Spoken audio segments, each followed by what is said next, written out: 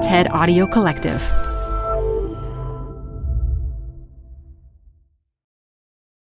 Hi, I'm Adam Grant. I think about work a lot. That's why I wanted to tell you about Canva Docs, which will help you expertly craft your work communications. They have an AI text generator built in called Magic Write, powered by OpenAI. You can generate any text you want. Job descriptions, marketing plans, sales proposals. Just start with a prompt and you'll have a draft in seconds. Tweak your draft and you're done. Try Canva Docs with an AI text generator built in at canva.com. Designed for work. Got a business problem? There's a TED Talk for that. Stay updated on everything business on TED Business, a podcast hosted by Columbia Business School professor Modupe Akinola. Every week, she'll introduce you to leaders with unique insights on work, answering questions like, how do 4-day work weeks work? To will a machine ever take my job? Get some surprising answers on TED Business, wherever you listen to podcasts. Hey everyone, it's Adam. I'm excited to share something different today. It's an episode from another TED Audio Collective podcast, the TED Interview, hosted by the great Steven Johnson. If you do not know Steven Johnson's work, you are doing yourself a disservice. He's probably best known for the brilliant video he did on where good ideas come from. He is a remarkably gifted science writer. He has made me rethink whether we should be sending signals out into outer space and whether we should all be galactic introverts instead of extroverts. He's talked at length about the importance of the groundbreaking work we've done in the last century to literally give humanity an extra life, and written an outstanding book and also delivered one of my favorite TED Talks on that very topic, on the longevity project and how we got to where we are and how we could live for another 100 years. So I could wax poetic for ages about how much I admire Steven's work, but I thought we could try something different and just say, Steven, are you with us? I am. Wow. I'm here. Thank you for conjuring me up. And thank you for all those kind words. That's very nice. Yeah, I'm really excited. I've taken over the TED Interview podcast. So I've joined the TED Audio Collective, trying to emulate the great work you've been doing here for the last couple of years. And in this episode you're about to listen to now, we talked to Michael Schur, who is just an incredibly funny and interesting and engaging guy. He's the co-creator of legendary shows like The Office, and the creator of Parks and Rec and The Good Place. And he's also written a book that just came out relatively recently with the great title of How to Be Perfect, which is basically an exploration of moral philosophy, which is, if you've ever seen The Good Place, his most recent show, you know, that's a central kind of theme of that.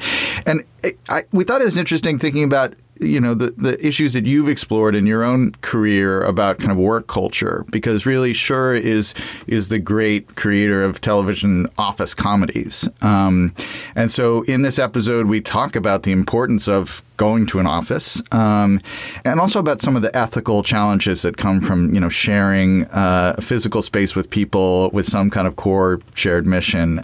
It's a really fun conversation. If you're a TV nerd, there's some really interesting things about narrative and writing in there, and there's a lot about how to be a better colleague. I think you'll really enjoy it. I can't wait for this. I'm obviously a super fan of The Office. I love The Good Place. And my favorite thing from behind the scenes there is that they had a no asshole culture. And I even heard from a few of the people on set that they found Michael Schur annoyingly moral. Like, he was too good. And I don't think there's such a thing. I want to be around good people. So I think this is going to be a great conversation. And let me just say, if you like what you hear, which you will, you can find and follow the TED Interview wherever you're listening. Enjoy. Michael Schur, welcome to the TED Interview. Thank you. I'm very happy to be here. We are thrilled to have you on the show for a number of different reasons, for like a dozen different reasons. First, just your voice is, I think, wonderful for podcasts. You know, just the shows. You've written a wonderful new book, and there's so much to talk about. But one of the things that was really lovely about the timing of this is that this is part of a series that we're doing on workplaces and the future of work. We've been through this radical reinvention of what work looks like over the last 2 years. And obviously you have co-written or co-created two of the defining kind of popular narratives about what work looks like in the office and Parks and Rec. And so we wanted to kind of start by talking about that. And in thinking it over the other day, I was thinking that, there's a really interesting long history with the sitcom in particular of workplace narratives. I think probably more than any other form. Like I was straining to think of great, workplace novels or great, workplace films. And there aren't that many of them, I think. But if you think back over the history of TV, you can go back to Mary Tyler Moore, obviously, even parts of Dick Van Dyke Show where like some of the great scenes of that were in The Office, and Murphy Brown. Cheers, in a way, was kind of for the main 100%. characters. It was a workplace comedy.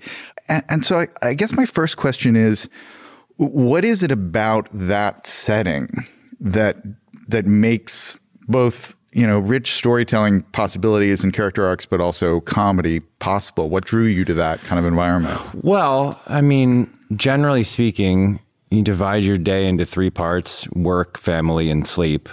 Can't write a show about what happens when you're asleep. So you have family and workplace as your options. And, family shows are wonderful, but there are limitations to who can be in a family show. And in the past, that hasn't been a problem, really. We're just all in the family. Here's the family. This is a portrait of a specific moment at a specific time in American history. And these are the types of people and the generational divides and stuff like that. But workplaces, anyone, you have the world's your oyster. You can put anyone you want in a workplace. And the shows that I've created or worked on, starting with The Office, Parks and Rec, Brooklyn Nine-Nine, that are set in workplaces, part of the pitch is when Dan Gore and I were pitching Brooklyn Nine-Nine, one of the things we said was literally anyone can be a New York City police officer. Anyone. Like any age, any gender, any ethnicity, like you get to broaden the scope of who can be in the room. So that has always been part of the attraction to me. And then the other part of it is that you don't get to choose your family, but you sure don't get to choose who you work with. And so, The Office is the sort of example of this. The part of the genius was of The Office, the British Office, which then Greg Daniels adapted into the American Office, is this, there's a line in the British Office where Tim, the character Tim, says, you spend 8 hours a day with people, and the only thing you have in common with them is that you share this little bit of carpet. So when you form a friendship, or in his case, fall in love with someone coincidentally because you work with them, that is such a marvelous and wonderful and interesting thing that these two people from two different places happen to be thrown together on the same piece of carpet, and they develop this relationship. There's something kind of magical about that. Like even though you don't get to choose your family, it's still, you pre-love them, you know, like you have a relationship with them that is defined by the situation, and it feels more magical and interesting, I think, at least romantically, when it happens at work, because you think like, God, how lucky is this that I happen to have been thrown onto this bit of carpet with this other person? Yeah. That's really interesting.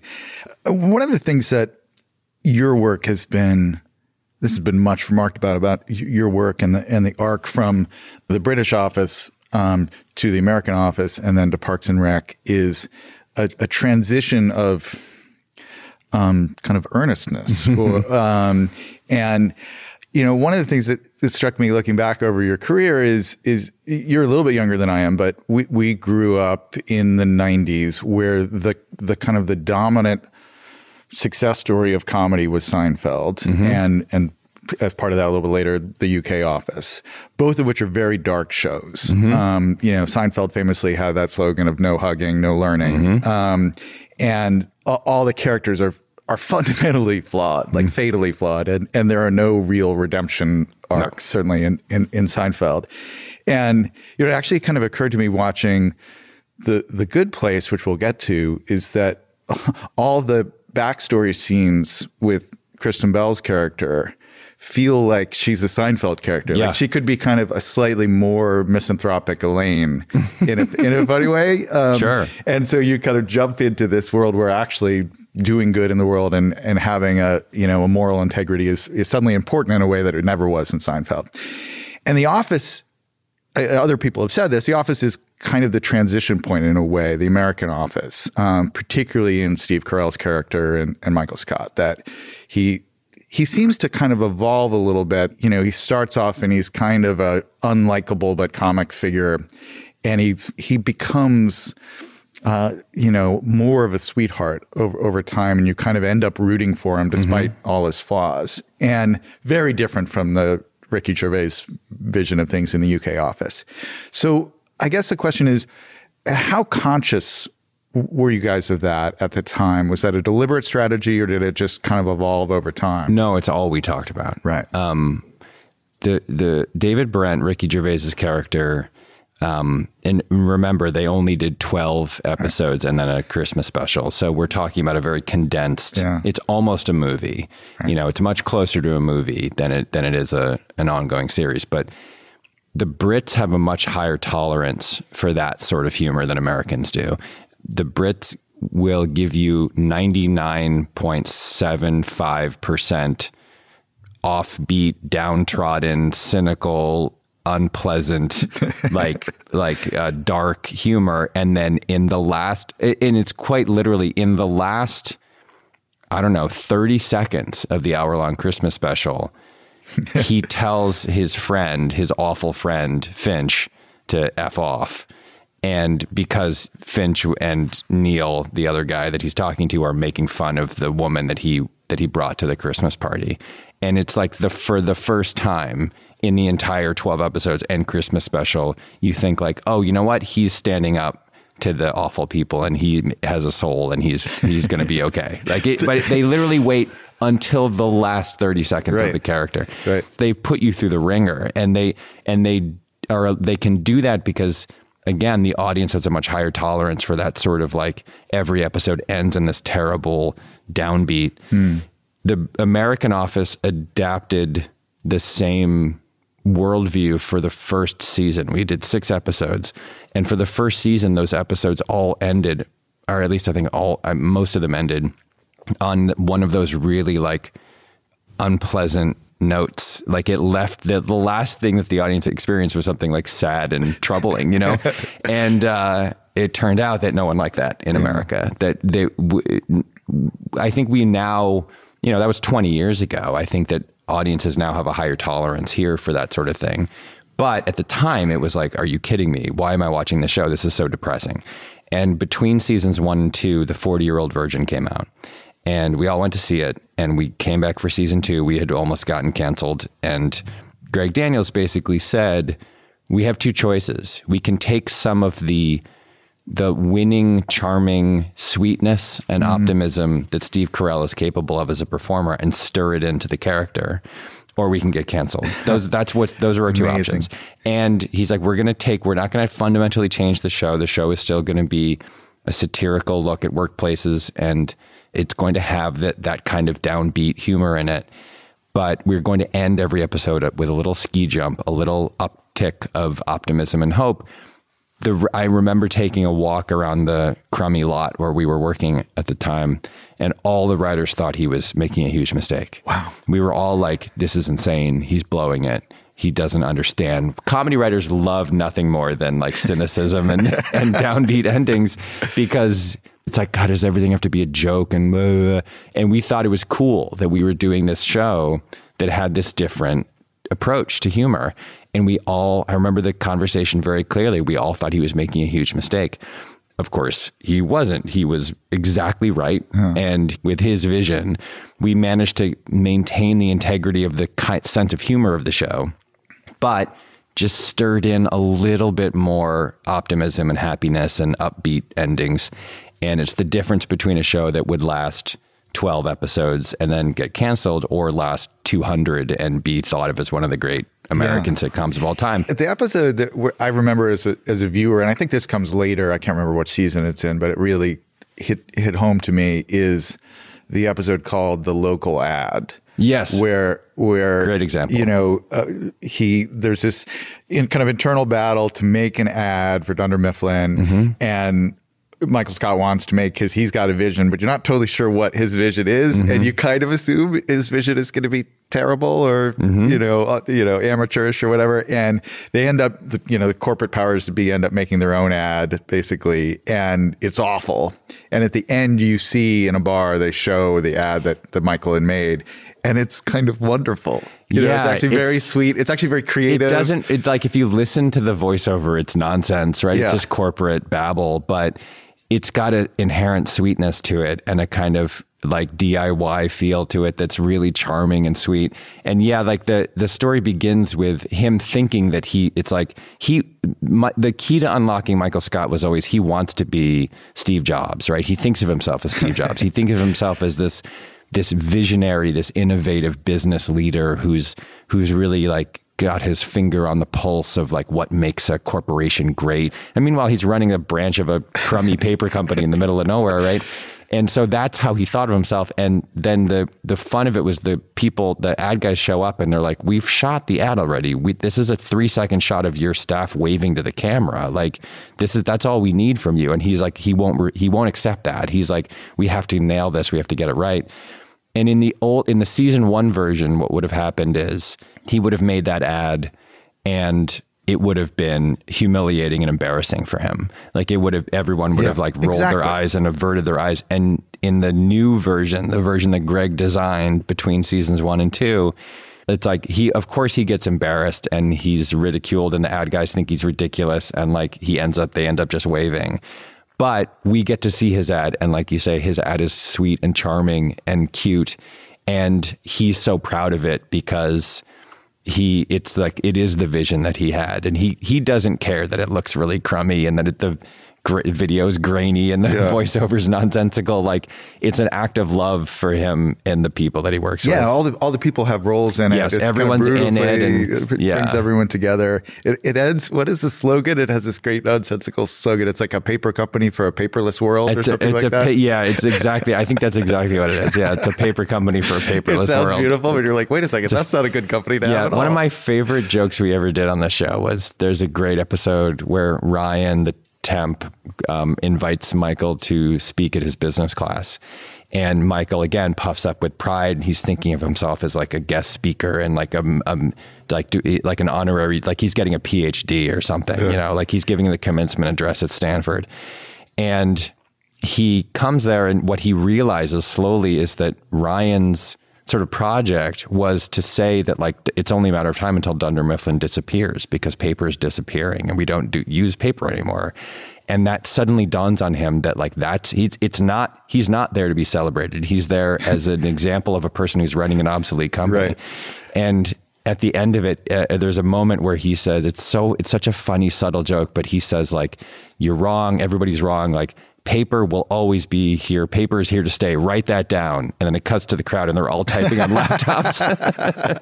So that was a huge thing for us on that show was like, it became part of the charm and part of what we did in terms of reorienting the way that the audience related to him was we pointed out that he's an underdog. Yeah. He's a guy who loves a company that has no future. And there's something kind of sweet about that. In a way, then the shift to Parks and Rec, which you co-created with Greg Daniels, is you have an equally eclectic, diverse mix of characters sharing that little bit of carpet, who are lovable and idiosyncratic in various different ways. But there is an actual mission inside the office of civil service, right? That is itself kind of morally valued by the overall frame of the show. Right. So it kind of takes up the earnestness to a new level while keeping all the great comedy and great characters. How did that idea come about? Well, a couple key things that went into it were we had invented this private sector company in order to do satire about capitalism and the private sector and business culture and everything else. And so that it was sort of a logical leap to say like, well, if we invent a whole town, we can do it about the public sector, right? We can have an entire community with media figures and teachers and government workers and businesses and whatever we want. and do for the public sector what we did for the private sector with The Office. The other thing that was going on was it was 2007 and 8 when we were developing that show, and the economy had completely collapsed, and the auto industry, among others, had been bailed out by the government, and it became very clear that one way or another, the government was going to be playing a much more active role in American life than it had in a very long time. And so it seemed like a natural thing to say, like, look, this is a comedy show. We're not doing a searing, political investigation of the role of government in people's lives, but people now are aware of their governments a lot more than maybe they used to be. And we might have an opportunity here to show, like, what's the good version of this? Mm-hmm. What's the version of a government, a boots on the ground local government that actually helps people and has a mission to make people's lives better?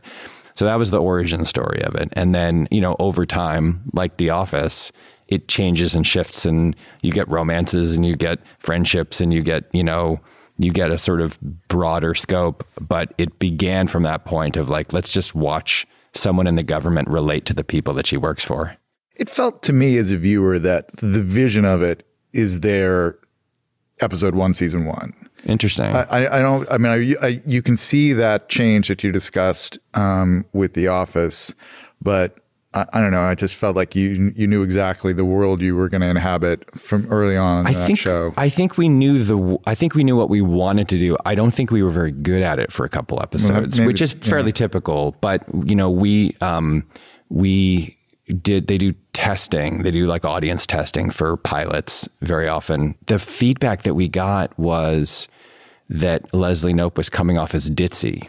And that was so horrifying to me because that was the exact opposite of how we wanted her to be portrayed. Like, we wanted her to be incredibly smart and driven and an idea machine, but someone who just didn't have the like sort of acumen to play the game of politics. And so she was constantly like running around and bumping into walls. And the fact that she was coming off ditzy was really distressing. So we did what Greg did with The Office. We did like a sort of forensic analysis, and we realized that we were still, in some weird way, in the first like 2 or 3 episodes, we were taking the Michael Scott principles and applying them to Leslie Knope. And that was a mistake because she wasn't Michael Scott. That is not who she is. And the interesting thing was that the way that we didn't change, honestly, we changed a little bit of how we wrote her. Amy, I think, naturally changed a little bit of how she played her, but really what we did was we changed the way that other people talked about her. Because like Michael Scott was super annoying, right? And he made annoying jokes and he thought he was hilarious. And other people would then either talk about him and how annoying he was, or would just glance at the camera with a look on their face of like, can you believe I have to work for this guy? And we were doing some of that with Parks and Rec too. And so really all we did is we changed the way people reacted to her from like rolling their eyes and being annoyed to being like, man, she's really good at this. Because that was the intention always, was that she was really smart and had a million ideas. And so just by changing the characters around her and the way that they related to her, we were able to kind of shift the audience's perspective of what kind of character we were trying to present. One just side note that I'm curious what your kind of TV history theory about this is. One thing you use a ton in The Office that you just alluded to, and I think you do in Parks and Rec, but you don't do in The Good Place, is that mockumentary reaction shot of a character just looking at the camera being like, what the hell? Yeah. Which is just bizarrely entertaining. Like you can take a kind of funny line and turn it into a really funny line. Yep. Just seeing someone. Where do you think that came from? Is it in the mockumentary shot in general? That reaction shot, is that in Spinal Tap? Spinal Tap was our touchstone for a lot of that stuff. Yeah. I mean, I think the British guys perfected it. Yeah. What's fascinating about it though is that the reason that it works really well throughout 200 episodes of a show, anything you do 200 times is going to get boring or has the risk of getting boring, right? But the reason that I think it worked really well in the office is that we were really specific about the different kinds of ways that people looked at the camera. And this is getting really granular. I apologize. I love this stuff. But it wasn't, and a lot of the credit here goes to the actors too, but they didn't all just look at the camera and roll their eyes. Jim looked to the camera like it was his friend, right? It was like, finally, there's a person here who sees what I have been living for the last however many years. Like, you're my friend and you see this too, right? Dwight would look at the camera like, I am awesome and you know I'm awesome and I want to make sure you know I'm awesome. Michael would look at the camera very frequently like, oh no, right? Because he would say something stupid or racist or whatever and would go, oh, right, there's a camera here. And then he would have to spin for the camera. So they all had these different relationships. So that little device is now very common. At the time was brand new for American TV, at least. It adds this whole layer of specificity of character. And because it's the camera, it's also the audience. Like, the audience feels what the camera people would feel. So it really worked so well for The Office, and it worked really well in places for Parks and Rec. We did it a lot less on Parks and Rec because partly because once we figured out the difference between Leslie Knope and Michael Scott, we realized like, oh, Leslie is an incredibly honest and sincere person. She wears her heart on her sleeve. There's no reason for her. We imagined it early on as like, oh, she's going to be doing the same thing Michael Scott does, which is like saying something and then catching herself and spinning like a politician. But we eventually realized like she doesn't spin anything. She just says what she feels all the time. And so Amy kind of naturally stopped looking at the camera. If you look at those later seasons, there's very few glances to the camera from her. So it's like this living, breathing aspect of the show that changes and evolves over time as the characters do. It's really cool. Thank you for diving into that. I mean, all of these little kind of formal conventions that people, I think, experience, and it really shapes the show. But I think in some cases they're not even aware of what's happening. Yeah. Really, I think building blocks are very interesting. I think it's good that they're not aware. I don't think it should be. I think it should be acting. It should be functioning on a subconscious level. Like, I don't think if it's too showy and too overused or whatever, it's not going to work. It has to be a sort of subtle aspect of a show for it to work.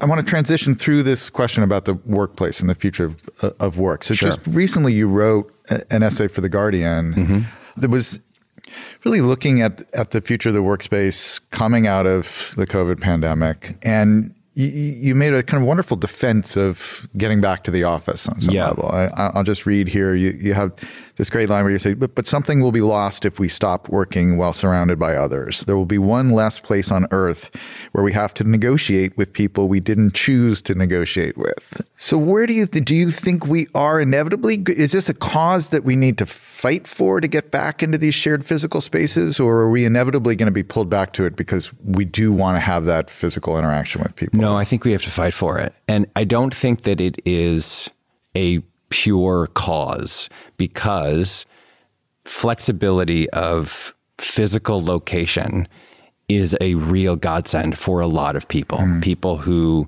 have childcare issues or family care issues, people who have long commutes, people who are on budgets and are saving money. And I think that for some people, it is unquestionably better, and they should be allowed to continue to do it.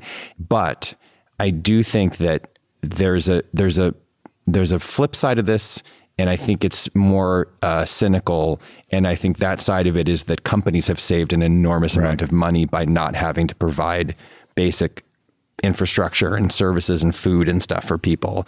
And I don't want us not to go back to the office for that reason. I think that's the danger. And you see it in my business. Comedy writing is a collaborative enterprise. It requires a group of people to be in the same place at the same time, the energy to be trapped by walls, and to have the fertile idea generation that comes out of those sessions is irreplaceable.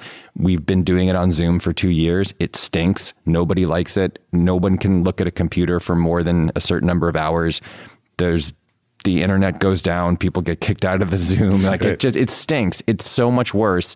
And obviously that's a very specific example, but I think that there are a lot of businesses that are not purely what you would think of as creative endeavors that benefit greatly from just having people in the same place and being able to see each other. I think people's moods improve. No one is happy, or I shouldn't say no one.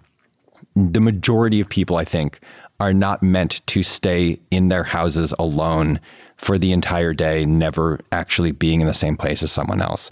So much of productivity and of just creativity and everything else comes from milling around and getting a snack and talking about what you watched on TV last night, or talking about the game that you saw, or whatever. We're social animals, and we're supposed to be around other people. And I don't want this to become a situation where the combination of corporate greed and convenience means that we're like, all right, everyone's just stay in your houses all day. I think that's really bad. That further atomizes the human race in a way that I think is very dangerous. One of the other phrases that you use in the essay, which I thought was really fascinating, is you describe workplaces as ethical laboratories. Yeah. Explain that, and then we can take that into thinking about The Good Place and your book. In order to understand other people, you have to be around them, and they have to annoy you. That's just the deal. You have to get annoyed by people in order to figure out how to work out problems that you have, right? And The Office was nothing but a series of episodes about the small ways that people annoy each other and then navigation around those annoyances, right? And they are where I'm talking at the level of like, there's an Office episode where someone put something in the microwave and it exploded and they didn't clean the microwave. And Pam goes on this mission to find out who did this. And that was like, that's a perfect example of like, this isn't like the first stop in your sort of experience of this is the people I work with are so annoying. I hate them. They're so inconsiderate. Why don't they just clean up after themselves? Like, what is wrong with these people? The second step is like, how do we solve this problem? Like, what do we do? What's the right move? And she does a bunch of things in that episode that are a little bit passive aggressive. She leaves a note, an anonymous note, and then everyone gets angry at whoever left the anonymous note. And then she has to kind of defend whoever left the anonymous note, you know? And so she learns a lesson, right? Which is like, okay, passive aggression isn't the right way to handle a problem like this. So these little tiny things, these little moments of irritation or of like negotiation, without those, you're just in your own home by yourself, getting angry at things, maybe tweeting about them, but generally not solving problems. Like you have to, and the solving of problems like gives you a little bit of a structure or a foundation for like, the next time I'm in this situation like this, I now have more information and I will do a better job. And I really do worry that it's become possible now to program your life the way that you program like a Spotify playlist. You can only watch the news that you want to watch. You can only hear the voices of the people that you know you already like. There are sophisticated algorithms that take what they know about you and feed back to you only things that they know that you will approve of. That's a really dangerous world. And it becomes like, you know, reinforcing the beliefs you already have instead of having to get into a situation where you meet other kinds of people or hear about other kinds of things and get to experience them. Another thing that is central to The Good Place in particular, but it shows up in a lot of your shows, and it's something I feel like is also an underappreciated part of great narratives, is to me, great stories are not about action or mysteries, but the narratives I find myself most moved by are ones that involve decisions, like complex decisions. When you have a character that reaches some kind of threshold where there's a bunch of different variables and it's a complicated, you know, not clear what the right path is, and watching them kind of decide. And this is like, you know, from Middlemarch to Breaking Bad. I mean, Breaking Bad is just like one series of artful but terrible decision, right? You know, stacked up over time. And I guess my first question is that something you think about when you're writing? Do you think about kind of decision points in terms of the storytelling, or is that just something that kind of comes up? No, I of course you do. I mean, that's the basis of all plots, is just like who's deciding, what are they deciding, right? Yeah. But I think the thing I would maybe deepen that by one level by saying, there is an incredible level of acumen involved in the way that Breaking Bad was plotted, right? It's an amazing step by step investigation of a person who breaks bad, right? And the artistry that they put into that show in terms of the way that it was plotted out is incredible. Those decisions tell a psychological story of a person who was always a monster, always had a monster inside him, and was looking for an excuse for it to come out. That's interesting. And his justification of his actions gets harder and harder and harder as he's doing it for his family, right? It's like he's dying. He needs to make sure his family is taken care of. He's a chemist. I'll make crystal meth and I'll sell it. And for so long, he's going like, I just need to provide for my family. I need this much money, and then my family will be secure. My son will be okay. And after like a year of that, you're like, hey man, you can't justify this anymore. This is insane. It's making it really hard for me to root for you. And then you realize, oh, he's a monster. Yeah. I'm not supposed to root for him. He's a terrible, terrible, terrible person with this awful dark beast inside him. So, and then the next leap as a viewer is, oh, the point of this show is it's a cautionary tale. It's we all have monsters inside us. And if we get too good at justifying the bad things that we do, the monster will come out and will ruin people's lives. We won't probably murder as many people as Walter White did, but it'll be bad. And so those decisions, the plot level decisions, require a tremendous amount of artistry, but they don't really become affecting or matter unless there's like an interesting emotional or psychological story that's sort of underpinning it. In your book, How to Be Perfect, you tell a story about an event that happened, a 1 mile per hour car accident. And I wanted to bring it up because it sounded like from your description of it that was one of the key events that led both to you thinking about ethics and moral philosophy, which led to The Good Place, and to writing the book, How to Be Perfect. So tell us the story. So 2005, my wife is in a small, very, very slow fender bender. Police officer doesn't see any damage. They exchange numbers. We get a claim for $836. It's happening during Hurricane Katrina. My wife and I had just been there on a trip and were very in love with New Orleans at that moment. And we were uncharacteristically affected by that event, even though we don't have a personal attachment to the city or anything. So I go and look at the guy's car, and if I strain very, very hard, I can just barely see this little crease, just very faint. And I got very angry, which is not typical for me. And I said, this is absurd. And this is why car insurance is so expensive. And I made him an offer, which was, how about I donate $836 to the Red Cross in your name, and you let this crease stay on your bumper? He said he would think it over. I told all my friends about what happened, and they started pledging more and more money if the guy would agree not to fix his car. And soon it was $5,000 and then $8,000. And eventually, within like a day and a half, it was $25,000 would be donated to the Red Cross if the guy would retract the damage claim. I started a blog. I got media requests. It was the first thing I know of that went viral in that way. And I was like, this is great. And I literally, in my head, I was going to save New Orleans by myself. Like I was going to be a hero. And then at the exact same moment, my wife and I got sick to our stomachs, and we didn't understand why. We were just like, this is bad. This is wrong. We don't know why. And I realized that something I was doing was unethical, but I didn't know what it was. And so I started reading ethics. I started reading philosophy. And when I say reading, I mean like it's 3 a.m. and I can't sleep. And I'm like flipping through things, the internet. I called a bunch of philosophy professors and was like, can I run this problem by you? Can you help me? Eventually, they gave me a bunch of different things to read and a bunch of different opinions. I eventually made the conclusion that what I was doing was indefensible.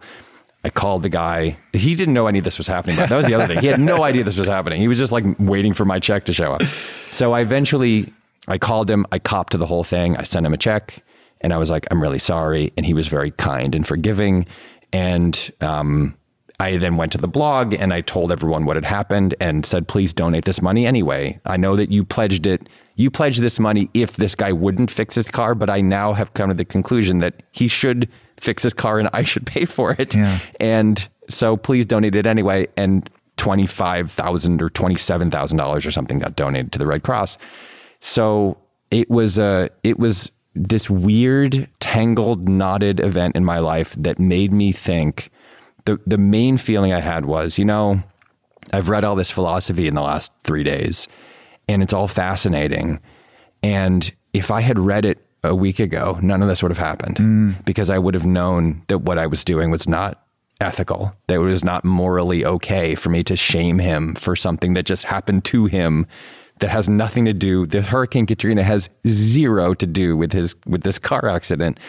And I just had this overwhelming feeling like if I had been better prepared, and I would have not made this mistake and caused myself a lot of agony and caused him agony and whipped up this whole firestorm. And I just started thinking of ethical theories as the preparation that we all should do in order to just live life on Earth. And I kind of think it's like a responsibility that we all have to understand. You're still going to get everything wrong. Like everyone's still going to blow it all the time. Like it's not like it guarantees success. But I think you have a much better chance of avoiding problems and of getting things right if you at least have a basic nuts and bolts understanding of the theories and how they work. It's so impressive that you were able to take this interest in ethics and moral philosophy and, in a sense, turn it into two different forms. One, a sitcom, as we talked about, something that really hasn't been done before in an explicit way, and then a really entertaining book. I've probably read 6,000 descriptions of like the trolley problem. And yours is by far the most entertaining. I'm glad to hear it. But also insightful. I mean, I love this idea of like, why are so many people still on the tracks? Yeah. Like what is going on? All philosophy thought experiments are absurd. It's always like a group of people are standing motionless on the top of a volcano. And you're like, why? Why? What are they doing? But I think one of the things that it comes out a lot in The Good Place and in the book is the utilitarian tradition, and Bentham in particular, who was a very wacky guy, as you point out. Yeah. But for those of folks out there listening who don't know about it, Bentham's idea is this core concept that your choices in life should be about maximizing pleasure in the world and minimizing pain in the world. And he even has kind of like units of measure for both, which is pretty funny. And so in some ways, the leaderboard in A Good Place is applied Bentham, right? And I think it's one of those theories when you first hear it, you're like, well, that sounds good. Like that's a good model. I can understand that intuitively, but it ends up being thornier. Can you say something about that? Yeah, he called it the greatest happiness principle. And he basically said, you should create more hedons, which are units of happiness or pleasure, than dolors, which are units of pain or suffering. And it is the theory of all of the theories. It's the one that most often people go like, oh, cool. I get this. I get this. I can do this one. I'm a utilitarian now because I understand this. The problem is there are a lot of very troubling conclusions that you come to when you only think about a key to the theory is that everyone's happiness and sadness is the same, that there's no class system. He was a socialist, and there was a real desire to level the playing field and say, like, it doesn't matter whether you're in the House of Lords or you are a lowly lamplighter, you are the same. Your happiness is the same. Your sadness is the same. Great. Love it. The problem is you think like, okay, well, the first problem is that means that 51% of any population could just basically rule 49% of the population in a fascistic way, because in theory, 51% of the people being happy and being the in crowd and 49% being unhappy, well, more happiness than pain. So you're okay. Yeah. So, another problem would be like in a version of the trolley problem, you might say, okay, there are 5 people who need organ transplants. I'm going to murder this healthy person, harvest his organs, and give them to the 5 people who need them. I've created more happiness. 5 people stay alive. Only 1 person dies. So that's an allowable event. So John Stuart Mill, who is his disciple, did a lot of work to correct some of those problems he was focused on in the tyranny question. He basically said freedom is the most important thing. And so any system that involves tyranny is not allowable because the 51% would be made sad by the fact that they would realize that someday they might be in the minority. And so they're sad. You have to add their fear of the future to the calculation. when you are calculating the pain and happiness that you've created, you can't just think about the action or the person who is directly related. You have to think about, okay, everyone in society now knows that this happened and it could someday happen to them. So in my case, a perfect example, the utilitarians gave me a way to think, oh, maybe this is okay, this fender bender thing, because I'm being annoying to this guy. I'm being moralistic and high and mighty, but all this money is going to hurricane victims. So a strict utilitarian might say like, hey, good work. That's fine. But how annoying would it be to live in a world where you know that every time you have some minor dispute with someone, that person could just open the newspaper, find an unfolding disaster, and then say, how dare you care about this when the polar ice caps are melting or whatever. And so everyone would be a little sad. And so the total amount of sadness in the world is actually much higher than you might have thought at first. So it's deceptively simple because you think like, oh, I get it. More pain is bad, more happiness is good. But then when you start to like investigate how you calculate that and what that really means, it gets just as fuzzy and confusing as any other theory. Someday we will have moral health apps on our phone that will just be calculating these things. Well, you know what's really wild? There's a guy named Joshua Green who's a professor at Harvard who was a consultant for a while in The Good Place, and he did this really interesting piece about driverless cars, right? So, and basically the trolley problem is applied to driverless cars, and it's this problem where, like, imagine a future in which these cars and machines can speak to each other essentially at the speed of light. So two cars are driving in opposite directions on an icy road and they both spin out and they're going to crash. And the cars in the blink of an eye have the following conversation. Like, okay, we're going to crash and there will likely be some fatalities here. Who's in your car? And the other car says, I've got a 61-year-old woman with type 2 diabetes and a 14-year-old grandson who is a straight A student. Who do you have? And it's like, well, I've got a 39-year-old woman who's pregnant and a 19-year-old boy who just got out of prison for armed robbery. And they go like, okay, well, let's calculate the future utility of these lives.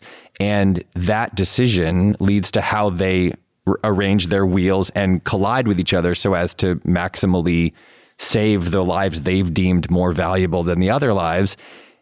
That's very dicey, right? Like that's a scary world. And what's even scarier, as he pointed out, is how did they make these calculations? Well, we programmed them to do that. Like that's the only way that they can do it as of now. There's no full AI, right? So when you start getting into these calculations of like more happiness than sadness, it seems like, oh, that's easy. And then you play out these scenarios and suddenly it becomes terrifying to think about how those decisions would get made. One, I think, really powerful thing that you do in the book, kind of introducing the ideas of the post-war moral philosopher John Rawls, is you have a sequential description of all the chain of events where you were lucky that led to your success in your career. And we don't have to go through, people can read the book and read it all, but to me, it seems like a really wonderful exercise for people to do. I agree. Everyone should write something like this. Yes, I fully agree. That's a thing I've been thinking about. It was actually quite literally my wedding toast to my wife was a similar thing of like, I made a list of all of the things that had to break exactly the right way for the two of us to meet and get married.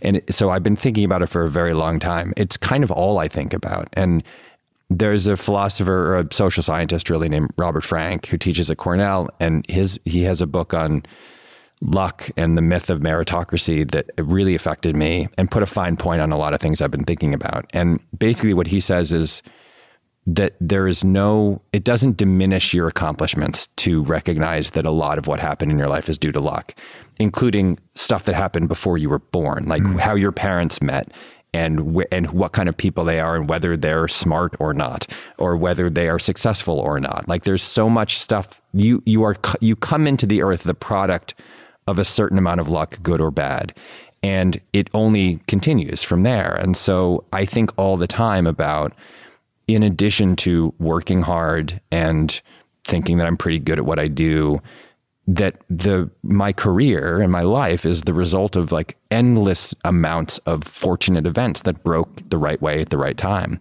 And I don't think that it takes anything away from anything that I've done to just recognize that. And I think what it gives you is the recognition that there are people who are just as talented and smart and capable who aren't as lucky, who didn't have the things go exactly the right way at the exact moments that you did.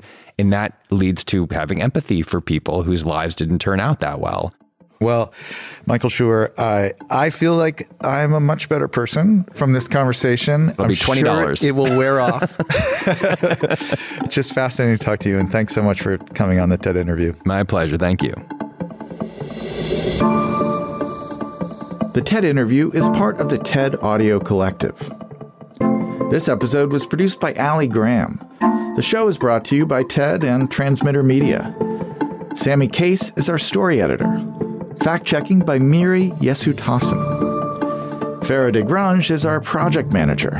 Constanza Gallardo is our managing producer. And Greta Cohn is our executive producer.